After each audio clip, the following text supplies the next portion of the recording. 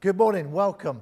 It's good to have you here with us this morning on this Mother's Day or Mothering Sunday, whichever phrase you like to use. I'd like to say thank God for all the women in our lives. I hope and pray you are showing your appreciation to the women around you, particularly mothers. But we thank God for all women and pray that each and every one of you know how precious and beautiful you are because of Jesus Christ, and that you are created in the image of God.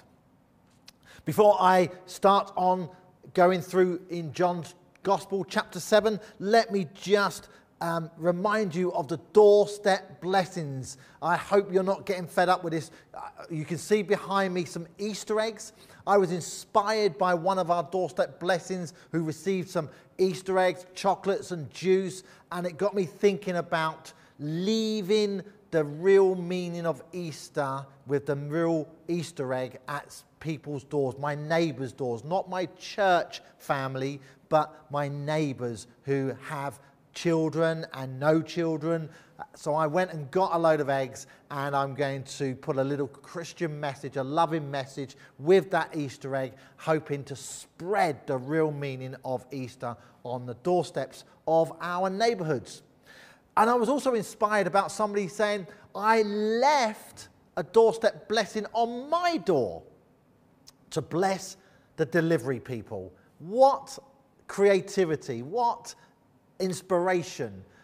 Thank you guys. Please keep on with the momentum of doorstep blessings, changing the pandemic of sadness and loneliness, anxiety and fear with love, hope, joy and peace, light and laughter. Come on guys, keep doing it. Thank you very much. Well, we're going to crack on with chapter 7 of John's Gospel. As I was preparing this, it got me thinking about bubbles. I don't know about you, but I love bubbles. Oh, that didn't work, that one. Let's see if this one works. This could go horribly wrong. Oh, it's going horribly wrong. It went all right earlier in my dummy run, but my bubbles have obviously gone. Oh, there goes one. There goes one. I don't know if you can see it on the camera, but my bubbles aren't going as well. There we go, another one. What got me thinking, oh, there we go, there's a whole bunch there, was how I'm feeling a little bit isolated, like a little bubble, a little spring of God's living water, isolated and not as effective as I could be if I was with the people of God in ways that we were familiar with. I wonder whether you're feeling like a bubble that's isolated, that's separated, a single little bubble. When you have loads of bubbles moving together, floating together, flowing together, it absolutely transforms the environment that we're in. Every child seems to love bubbles. Today we're going to be looking at what it means for us to be the believers who have flowing rivers coming out of us. Verse 38 of John chapter 7 says, out of the believer's heart flow rivers of living water. Maybe you're not feeling as if you're flowing the rivers of living water. Maybe you feel a bit isolated and a bit dried up, almost like a bubble that's about to burst. I wonder what it means for you to drink that living water. I remember the first time I drank from a mountain spring in the mountains of Snowdonia. At first, I was apprehensive to go and drink from this natural spring water because I'm from the city, the big city of London, and that didn't seem right. I was brought up not to drink from water on the streets, and to me, water coming from rocks and mountains must have been dirty, but clearly we know that water coming from the mountain is purified as it comes down the stones and the rocks. Since then, I've learned that the natural spring is what the soul, the body thirsts for, pure living water. So we're going to look at that pure living water in a little while. I wonder if you remember the advert, the Heineken advert that says, Heineken refreshes the parts what other beers cannot reach. And this passage that speaks of living water, Jesus deliberately speaks at a prominent time, which we're going to look into just a moment. And God's living water is able to refresh all the parts that other spiritual waters cannot reach. Things of this world like Heineken and fast foods and social media and clothes and wealth and health can touch and reach something of our deepest needs. But the core, the belly, the heart of who we really are in Christ can only be met with the living water that comes from God. We've talked a bit about living water. And we enter again in John chapter 7, this whole language, this whole metaphor. In fact, it's more than a metaphor of living water. It is absolutely crucial, critical to our lives. This living water is more than a future eternal promise. It's something that helps us to receive heaven here and now. John is eager for his readers to capture the significance of this time that Jesus went into one of the three major festivals in the Hebrew Bible, in the people of Israel at the time, how crucial this point that Jesus meets us in this festival. Let us just set that scene a little bit. I don't know whether you've been to a festival or what festivals you might have been. I was trying to imagine the festival feeling. In Jerusalem, there would have been tens of thousands of extra visitors at this festival, the Festival of Booths, the Festival of Tabernacles, the ingathering. And Jesus plans strategically how he's going to bring this revelation of living water that's spoken from Genesis right away through to Revelations and through the prophets and into the New Testament. So try to picture the greatest festival that you've ever been to. I've been to Spring Harvest, all right, maybe not a festival, but a gathering of God's people seeking to celebrate together, learn together, worship together, and be a part of God's movement people together. I've been to Stoneleigh Bible Week, an awesome time. Those events have finished. I've been to Greenbelt. That's like a proper Christian festival, if you like. I've been to non-Christian festivals. The best festival I've ever been to is Boomtown. Boomtown is an arts and music festival, heaving with people who are coming together to enjoy life, not religious in any way. Very, very worldly. But this living water that we're going to explore together, we need to set that scene in John's Gospel. So let's just capture that festival moment, the Festival of the Booths. Most of you will know they were like small huts or small tabernacles. And it starts off in Genesis 33:17. But Jacob journeyed to Succoth and built himself a house and made booths for his cattle. Therefore, the place is called Succoth. Succoth means booth. And right from the beginning, we get an insight to these tabernacles, these booths. This festival is the last one of the year. It is the time of September, October. It is the 15th day of the Tishri, which is the Hebrew Bible.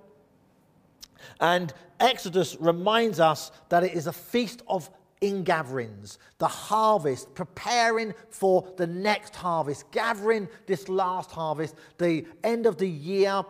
Winter is coming, and they're planting and preparing for the abundance God is going to give them in the next year.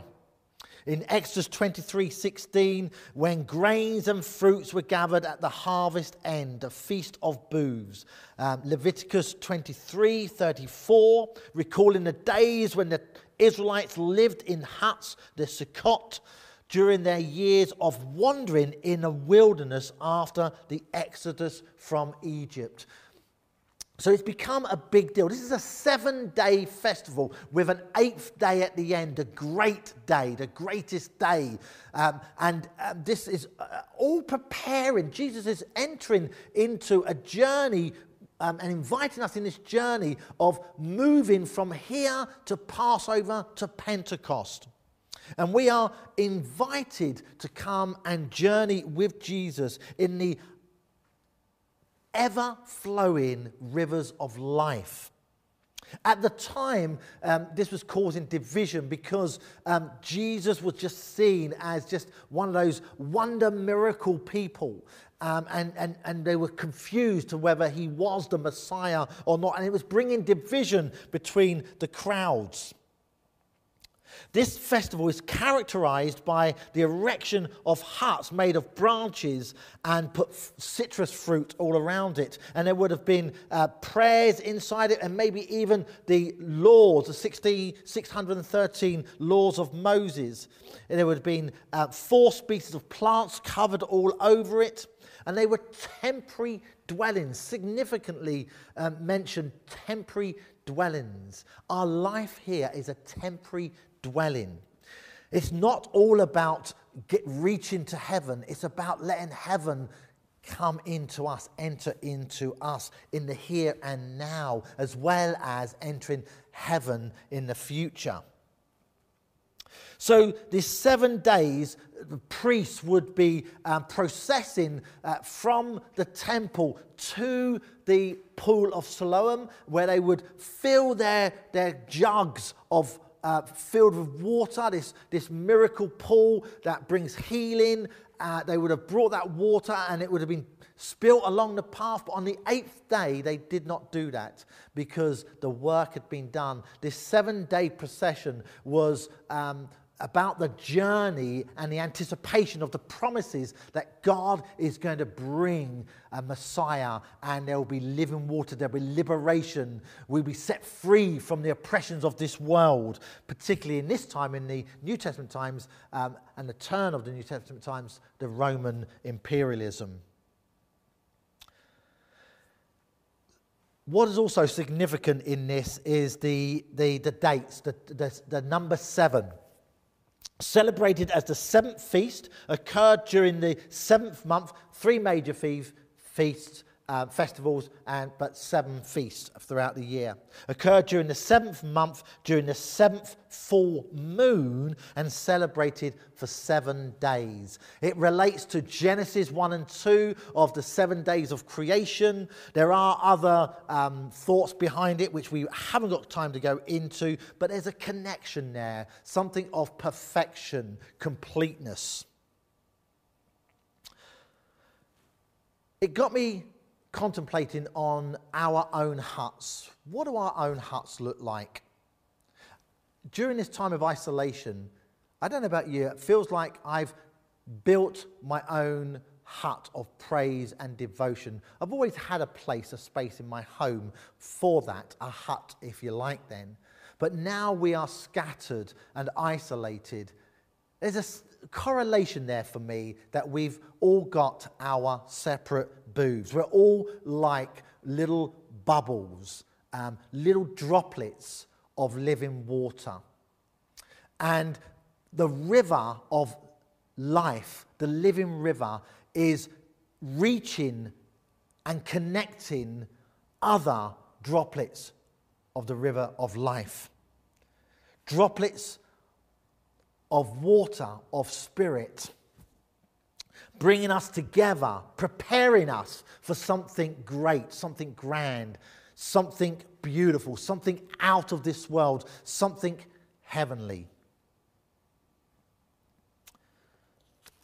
So if you're feeling like you're an isolated droplet of living water, remind yourself that God is preparing his church for the rushing, the cascading of the living water. So in chapter 7, verses 1 to 6, we get even his brothers are not believing who Jesus is. Jesus says they say to Jesus they're going to go to the festival. Jesus says he isn't going to go. Then he changes his mind. In this passage, we have the section of the unbelieving brothers of Jesus, but the turning of the tide. Jesus is promising them that his time is not ready yet. They want him to go to the festival. Jesus says no, but he changes his mind and goes. But they wanted him to show his glory, to show who he really is, if he really is who he says he is, or who they think he says he is. Verse 6 says, Jesus said to them, my time has not yet come, but your time is always here. This beginning of chapter 7 of John's Gospel is a bit like a skilled sailor who can read the weather and sense when the tide is turning. He's waiting for the moment when it is right to set the sails. He has a plan in mind which is gradually coming to light. This is exactly what Jesus is doing. He's got a plan with God. He knows it's coming. His time is just not ready. His time of glorification. Before that, there is great suffering. I know we've suffered a lot over this last year. I do sadly believe suffering will get worse. When? How? I'm not sure. But for God's glory to come, for the cascades of rivers of life to flood through, we have to expect tough times. But God prepares us for those tough times with his living water. So the tide is turning. And John can see this later on when he writes it some 60 years later. And he's trying to get the current readers to grasp what was going on at that time because so many people didn't. And it was bringing division. That's what living water does. It brings division of those in the world and those seeking for the kingdom of God. Verse 10 to 18 continues the disputes about Jesus' authority. Verse 17 says, anyone who resolves to do the will of God will know whether the teaching is from God or whether I am speaking on my own. There's this whole discourse going on about this isn't of God. Well, if you knew God, you would know it's of God. You know I'm from God. He sent me. But they were so lost in their own personal perspectives and agendas that they had missed what the Word of God was really claiming. How do we know whether God is at work in and through us? God never stops his work in us. We may stop him because he is gracious, he honors our personal desires and lets us have our way. But to do the will of God will cause us to not be so absorbed in the ways of this world. So how are we resolving to do the will of God? If we resolve to do the will of God, we will know God is on the move. Verses 19 to 30 talks about Moses and the Messiah.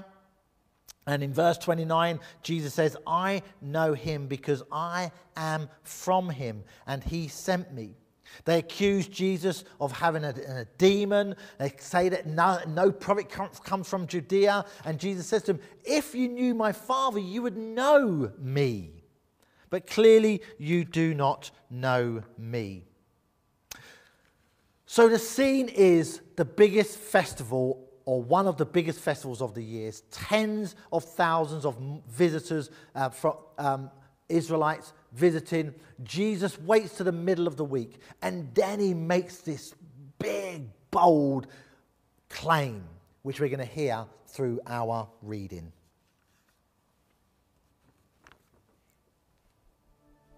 This is a reading from the Gospel of John, chapter 7, verse 31 through to verse 39.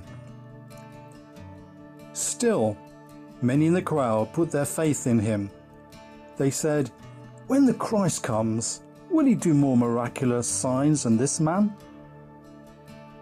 The Pharisees heard the crowd whispering such things about him. Then the chief priests and the Pharisees sent temple guards to arrest him. Jesus said, "I am with you for only a short time, and then I go to the one who sent me. You will look for me, but you will not find me, and where I am, you cannot come." The Jews said to one another, "Where does this man intend to go that we cannot find him? Will he go where our people live scattered among the Greeks and teach the Greeks? What did he mean when he said, 'You will look for me, but you will not find me, and where I am, you cannot come'?" On the last and greatest day of the feast, Jesus stood and said in a loud voice, "If anyone is thirsty, let him come to me and drink. Whoever believes in me, as the scripture has said, streams of living water will flow from within him." By this, he meant the Spirit, whom those who believed in him were later to receive. Up to that time, the Spirit had not been given, since Jesus had not yet been glorified. I'm so fascinated when they hear of Jesus in the middle of the week teaching, profound teaching. They were drawn and enamored of his teaching, but also offended that such a low life person who had no status could have such wisdom, who doesn't have a rabbi. And Jesus then is challenged by the religious leaders of how on earth can this man be who people are saying he is? Does he intend to go to the dispersion among the Greeks and teach the Greeks? What does he mean by saying, "You will search for me and you will not find me, and where I am you cannot come"? They were indignant that the scriptures didn't seem to align with what was happening, or their interpretation of the scriptures did not align with what was taking place on this festival, during this festival. So they attempt to arrest Jesus, but they can't arrest Jesus. Verse 33 says, Jesus then said, "I will be with you a little while longer, and then I am going to him who sent me." He determines when he's going to be arrested.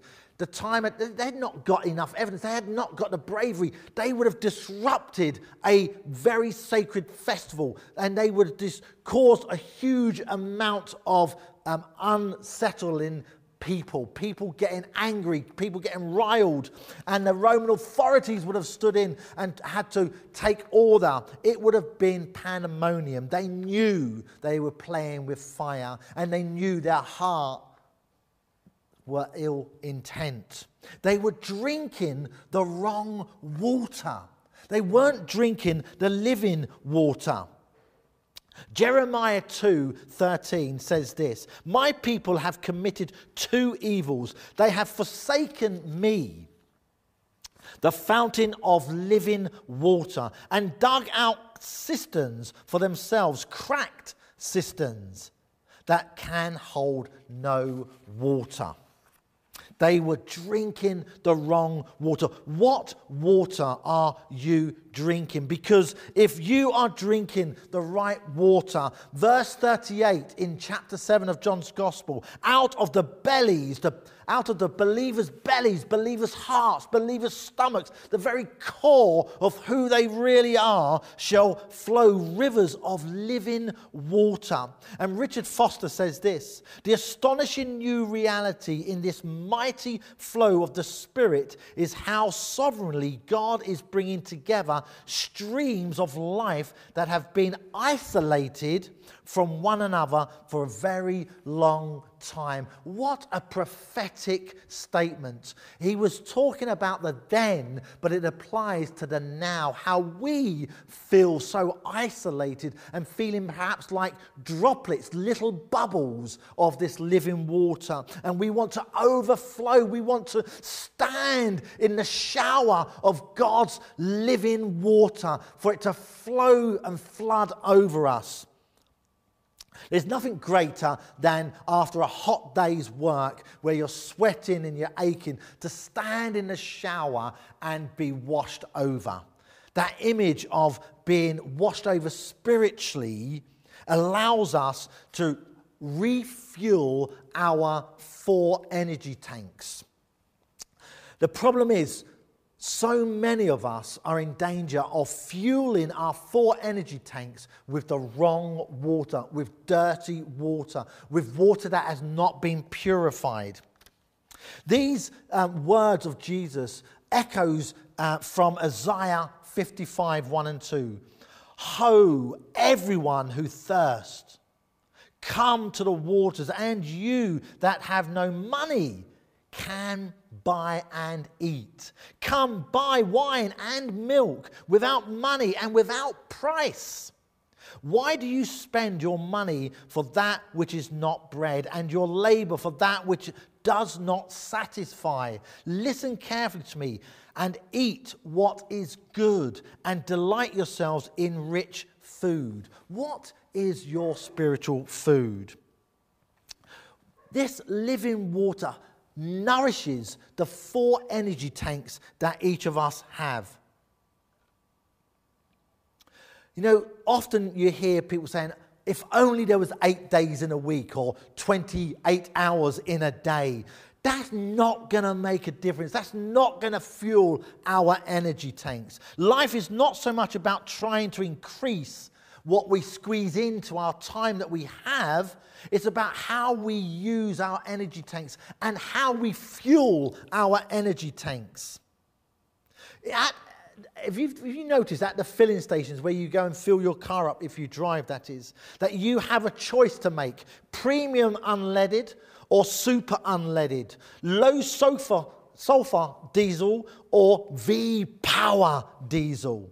The Holy Spirit, the living water, is our V-Power, our super unleaded fuel that allows our 4 energy tanks to get the nourishment, the proper fuel it desires and it deserves. These 4 pies, if I've called them an acronym, I hope you like. The 4 pies energy tanks are physical, intellectual, emotional, and spiritual. You see, so often we think our goal is to convert, our goal is to change the world, our goal is to get to heaven because this is just temporary and it doesn't matter what happens in this world because one day we're going to be in heaven. It does matter what happens in this world. What is more important is what is happening now, because what is happening now prepares you to what's going to be happening tomorrow. So don't worry about heaven. You've got it. You're signed up. You're in. Now let heaven come into you like a mustard seed, it says in Luke's gospel. You know, the smallest of seeds is a mustard seed. And when you plant that seed, it grows into a huge tree that birds sit on. Jesus says, what is the kingdom of heaven like?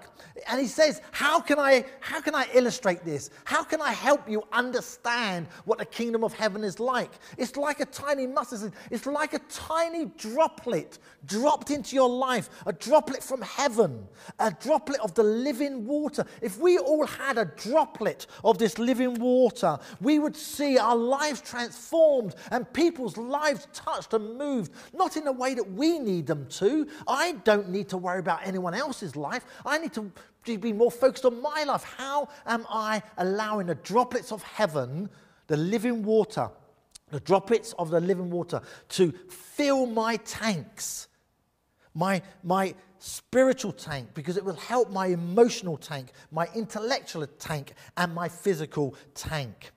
We are so preoccupied with social media and wonderful fast food, if you like fast food, junk food, or what we look like in the clothes that we wear, and what our bodies look like in physique. It doesn't matter what we're looking like on the inside. If you want to change your behavior for the better, for the glory of God, don't worry too much about whether you're in a gym or whether you're doing daily exercise or whether you're eating the right foods or not, whether you're drinking alcohol or not. Whatever you're putting in your body won't change who you are unless you are opening your hearts and minds to the living water, the droplets that come from heaven. There's going to be a raging river coming. And God is preparing his people to participate in the flooding of the rivers. No dam will be able to withstand the flood of God's grace and mercy upon this world. There is no dam in the world which will be able to withstand the force. It breaks every human and demonic barrier. It breaks every human and demonic barrier. The power of God is the Holy Spirit, the living water. It transforms us from the inside out, and that reveals our true beauty. Psalm 51:10 says, "Create in me a clean heart, O God, and put a new and right spirit within me." Changes from the inside brings heavenly beauty on the outside. Tom Wright reflects on his trip to Israel as he stands on the Qumran mountains or hills. He says this: his visit to Qumran and the Dead Sea on his journey to Israel, standing in the hills above the Dead Sea, you realize in a new way where the idea came from that Jesus refers to in verse 38. You can still see the ancient aqueduct that the group at Qumran carved out of the side of the hill, so that on the rare occasion when freak storm brought sudden living water cascading down the normally dry beds, some at least could be diverted, ending up in the large cisterns that the community had carved out as storage tanks for the long dry weeks and months. God had prepared us for this time of isolation, this time of restriction, this time of COVID-19. And he just says, fill your cisterns, because there are going to be times where you are in a barren land, in a dry wilderness. And you are going to be isolated, scattered, separated. And you're going to be wondering what's going on. But be sure of this: God is preparing rivers of living water for those that are opening their hearts, minds, and souls and bodies to the perfect fuel for the human condition. And God's desire for our energy tanks is to receive rivers of life-giving water. Out of the believer's heart come streams of living water. It is like Jesus referring to Ezekiel 47, verse 12. The water for them flows from the sanctuary. The sanctuary once was a physical building in Jerusalem. The sanctuary now is Jesus Christ in our hearts, in our lives, in every fiber of our bodies. Jesus is our sanctuary. The Holy Spirit is the inexhaustible fountain of living water, bringing life to the one who desires to drink from it, and yet it brings division between the believer and many of those in the world around us. At the end of this festival booth, priests would be pouring water and wine around the altar. At these festivals, regular prayers would have included the call of rain for the next season, and this rain was spiritually related to the raising of the dead, the resurrection. And the wine was related to the new covenant, the new life, for the forgiveness of sins for God's people. Jesus spoke directly into what was going on. The language would have been very familiar. The timing would have been impeccable. And it shocked many people. The crowds were stirred up. The religious leaders were upset, annoyed. Indignant is the word I was looking for. But Revelations 22 reminds us that the angel showed me the river of the water of life. Have you seen the water of life? Have you allowed yourself to be open to the fuel from heaven, the living water? Life is not so much about trying to increase our capacity by any means. It's about allowing God to give us perfect fuel, perfect energy. Life isn't about how much you can do and how much you can squeeze in. Life is about reflecting something of the glory of God, letting heaven flow through you. So instead of a literal new city and a temple building, the sanctuary is Jesus living with us in our everyday. Who wants this life-giving, bubbling spring of inner and outer spiritual beauty and energy that is contagious and life-transforming? Tom Wright says, God's refreshing personal presence. Do you want God's refreshing personal presence? The life-giving, living cascade of refreshing, running spiritual energy brings healing, wholeness and freedom to nations. It bears fruit of every kind. It says, Richard Foster says this, if we are people rich in social relationships, we are rich indeed. Whenever we develop significant friendships with those who are not like us culturally, we become broader, wiser persons. Out of the believer's stomach, belly, inner being flows living water. Rivers of living water.